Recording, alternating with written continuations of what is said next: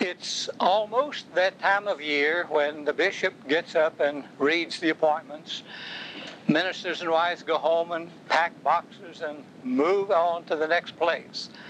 Carlene's been having dreams of having to pack up and move, and I keep reassuring her that the bishop can't appoint me anywhere. But this leads me to tell about this fellow who was moved to a church from a church that he didn't want to leave. He loved that church. He begged not to be moved, but it didn't do any good. He was moved anyway. When he got to his new appointment, almost every time he got up to preach, he found some way to talk about Jonesville, where he had left. After a while, the congregation got aware of the fact that he couldn't break away from Jonesville, that was the most wonderful place on earth. So time passed. This elderly lady in the church was at the point of dying, and so she said she wanted to have a last prayer in church before she got so ill that she couldn't attend. They granted her that privilege. And she concluded her prayer with, "Lord, when I die, receive me to heaven. But if I can't make it to heaven, at least let me get to Jonesville."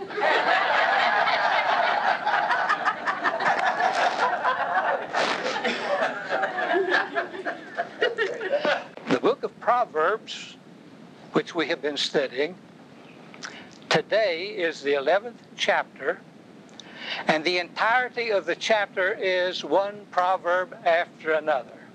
Doublets, 2-line pithy sayings, each one with an affirmation and a counter-affirmation on each. If we were to study Scripture from the standpoint of the content of each verse, there's a lesson in each of the Proverbs. So how are you going to study a chapter that is nothing but a listing of Proverbs, each one with an entirely different meaning from the others? The lesson writer, in anticipating that, combined all of the Proverbs generally under 3 headings: having to do with integrity, having to do with righteousness, having to do with community. And I'm going to honor that overall heading for what we talk about today concerning these Proverbs. The most valuable thing that we can get from a study of the book of Proverbs is the realization that life is complex. No one really can sit down and understand the full ramifications of what life is all about. The Proverbs is an attempt to interpret so many of these mysteries. But from the very beginning, the point was made by the writer that in order to evaluate life, in order to understand life, in order to make proper choices in life, you have to approach it from one of 2 vantage points. One, the vantage point of wisdom. Wisdom is God-given, according to the writer of Proverbs, and it allows us to make assessment, to evaluate, and to make choices through God's mind. But there is a contrary position. If you do not possess wisdom, then you possess folly. These are words that the writer uses: folly or wisdom. You view life through one or the other. And of course, he advocates our using wisdom in understanding and evaluating life and making our choices in living. Now, Proverbs have a great value because they are very cryptic in putting over ideas and thoughts that we can imprint in our minds and recall at leisure without having to go to much depth study. Poor Richard's Almanac is full of the pithy sayings similar to the book of Proverbs, and we quote so often from Poor Richard's Almanac. And we discover there, as we do in the book of Proverbs, that so many Proverbs are contradictory. One proverb will make one affirmation and another will contradict it. For example, a stitch in time saves 9. But but haste makes waste. So how do you bring these two totally different attitudes and concepts into an understanding that neither is wrong? It takes wisdom to see what is meant by each and not just what appears to be on the surface. Without wisdom, one can just accept it, affirm it, live by it, and never really utilize it to their own benefit and good. So in studying the book of Proverbs, with each of the Proverbs brought into our consciousness, there is a way to look at it beyond the simple words that express the idea. And we do it through wisdom, or we do it through folly. And the consequences of our lives, based upon the teachings that we get, is dependent upon which way in which we evaluate, in which way we look at life. Proverbs is full of rich insights. And to put them into our memory that we can bring out from time to time for reassurance is one of the real values of the book of Proverbs. Jesus accomplished the same thing with his parables, because it would be difficult to comprehend everything that Jesus said in the course of his lifetime unless we were to systematize it. And in order to systematize it in a way that we can remember it, put it in the form of a story. And that's exactly what Jesus did. We remember the stories. And as we recall the stories, then we can recall the lesson that Jesus was trying to teach.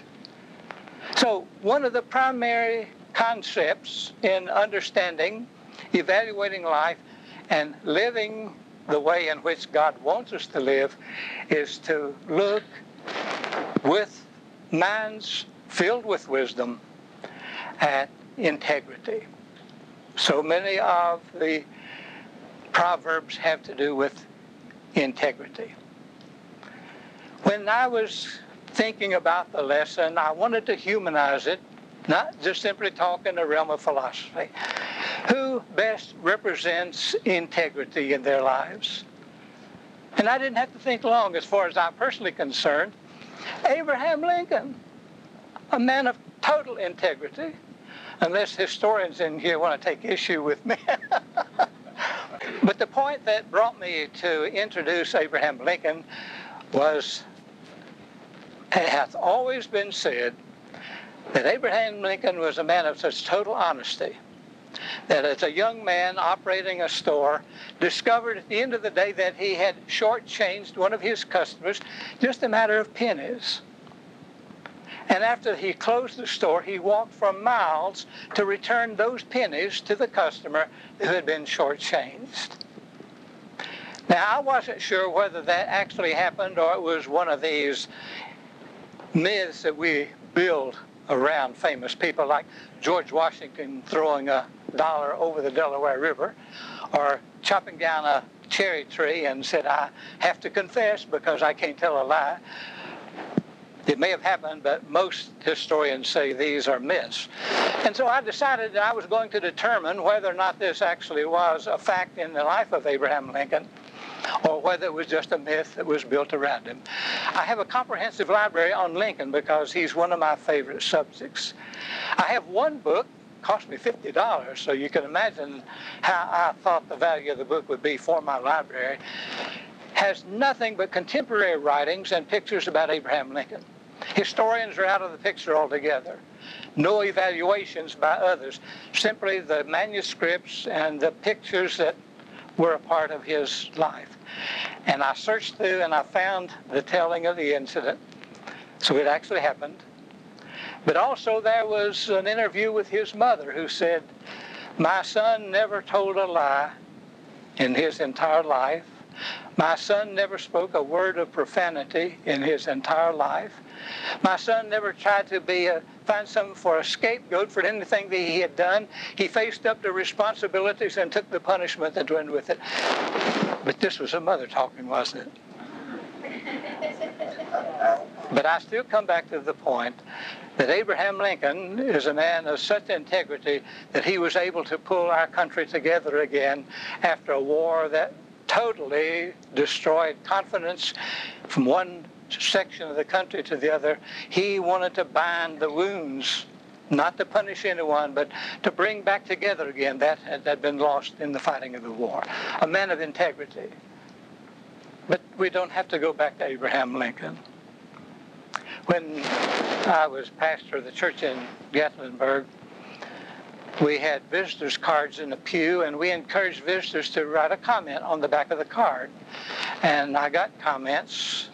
Some I filed away, and some I threw in a wastebasket quickly. But one particular Sunday morning, of course, I didn't read the card until much later, but there was a man, middle-aged man, who approached me after the service as he left the church, paused for a minute, and he said, "I'm deeply appreciative of your sermon this morning. You gave me reassurances that I needed." My sermon that morning was trying to live facing the wind. And he said, "I have been facing gales in my life, and I needed what you said to me this morning." After the service was over and the visitors' cards were collected, I always wrote a letter to each one who had visited on Monday morning, and I came upon the one that I knew was his because he had expressed the same thing on the card. "There have been gales blowing in my life, and your sermon was most helpful to me." I got my copy of Time magazine on Tuesday, and there was his picture and an article about him. He was pastor of First Baptist Church in Birmingham, had been pastor of First Baptist Church in Washington, and had gone to Birmingham. One of the top leaders in the Baptist church, and one from whom much was expected at his present youth. But this was in the 60s. He dared to bring a black woman into the membership of the church. He dared try. The congregation voted against her coming in, and there were many voices raised up against him because of his audacity in trying to break the color line and bring a black person into that church. He'd come to Gatlinburg because it was one of his favorite resorts. He spent many vacations there where he could get apart and think things through. And so he had come to Gatlinburg as an article appeared in the paper telling of what had happened in Birmingham. Later, I learned that he went back home, resigned his position in the church, declaring that he could not serve a congregation who were so closed to human compassion and love. How could he ever seek to build a kingdom among people like that? And he resigned his position. Well, in the Baptist church, you just aren't reappointed like we are in the Methodist church. You can kick up a mess of trouble, and the bishop will just move you over somewhere else where you can kick up more trouble. But he left the Baptist church, resigned his position.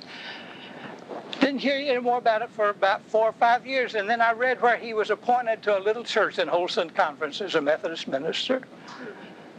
He served that little country church for about 3 years and then died of a heart attack.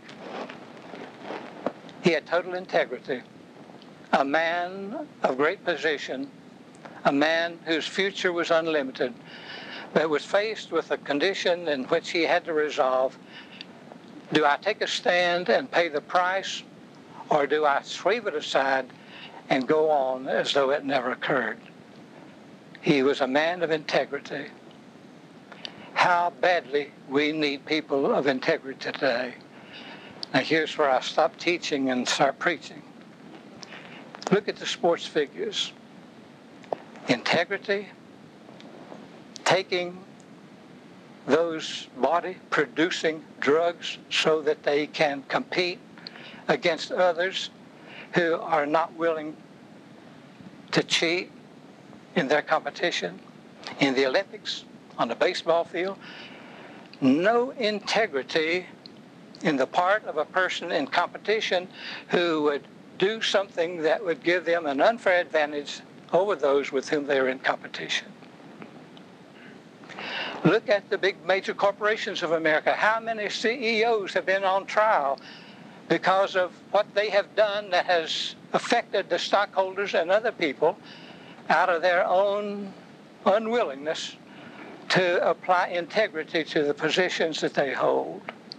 We need integrity in the leadership of the corporations of America that so greatly affect the lives not only of stockholders but all persons.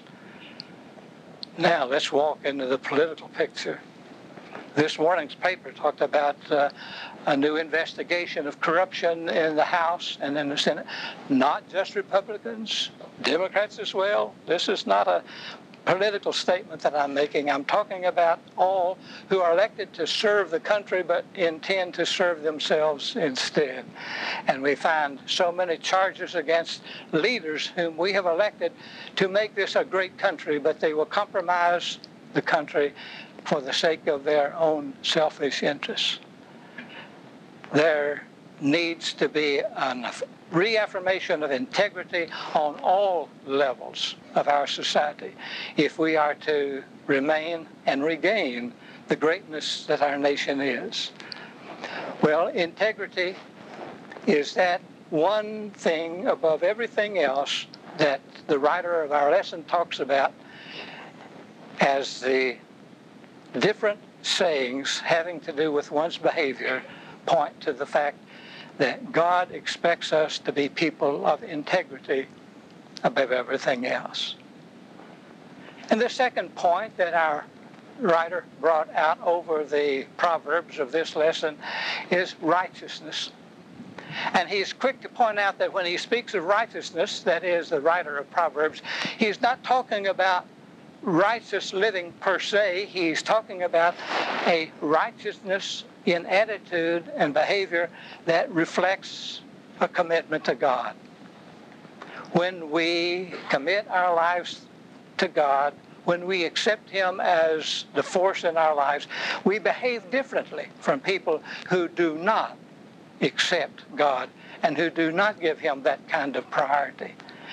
It's not a matter of, is it in the Bible wrong to do this? I've been asked so many times on such insignificant things, what does the Bible say about it? I don't care what the Bible says about it. If your mind is in focus with God, you know within yourself what's right and what's wrong. You don't go to the Bible to find an excuse to do something that you know is wrong. How often we do. And when we try to prove our own beliefs by verses in the Bible, we've lost track of the fact that it is God's inspiration to us that tells us what's right and what's wrong. On his deathbed, the father of John Wesley said to him, "It is the inward witness, my son." That's the most important thing. It is the inward witness. If we think it's wrong, but we can find somewhere where it says it's all right, then we are violating what God has said to us. It is in righteous living in which we try to reflect God's mind, God's attitude, God's leading, and we don't go out and try to find rules that will enable us to live by our own prejudices and our own limited understandings. Repeatedly, the writer of Proverbs says, live righteous lives. And then the third point, as we run out of time, is community. The writer of Proverbs says that we must live in community. John Wesley said there is no such thing as an individual religion, that all religion has to be experienced in community. We come together for Holy Communion, and it is as the word describes, we are in communion with one another and with God as we partake as a family. God created units in which we live because there is no such thing as living a solitary life. John Donne says when one point of the seashore breaks away, that the whole continent is affected, that what affects one person affects us all. We cannot live a solitary religion. We live in community. When we go to college, we join fraternities and sororities so we can surround ourselves with people with like interests with whom we can grow. Family units are so important in the rearing of children so that there are forces within the family that supply the things that are needed for proper growth and living. And in adulthood, a Sunday school class like this is a community. It's a family where we can grow as we share and as we support one another's burdens and as we share our understandings with others to enhance their way of living and doing. Community is so important. And the church today is vulnerable to a society that tries to undermine what really the church can be and what it is.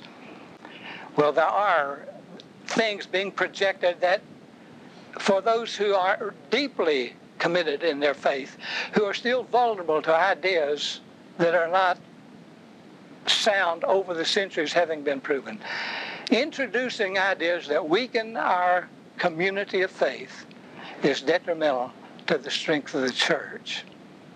It is very important that we have fellowship within a community in order to grow, instead of isolating our thinking and thinking individually, which is not supported by the insight and the input of the whole. So these three things the writer of Proverbs attempts to discuss: the importance of integrity, the importance of righteousness, and the importance of community. I haven't been one of those for years. I think if you look to the military, and certainly there are exceptions as there are in every group, but there is not a minor group of people who are striving for integrity. Yeah, okay, that's the end of that. Now, we have a very special visitor this morning. Our very own Captain Rich is here, and I would like to say a few things to the class. So. Sure, thank you. And I want to take a chance to just tell you how much I appreciated your thoughts and your prayers and your vigilance while we were over there in Iraq. It meant a lot. I tell you what, it was, I think over the course of the entire 7 months and 1 week, I don't think one mail call went by when there wasn't at least one letter or package or something from this class. And it meant a lot to us. It did ride by a lot of Marines. And but more importantly, your thoughts and your prayers were critical to us. We went over with 368 Marines, and we brought back all 368, which is it's not an easy thing to do these days over there, unfortunately, but that was very critical to us, and I appreciate your doing that, and certainly for watching out for my mom there. That meant as much as anything else to me than anything else you could have done. So, thanks. You're always welcome.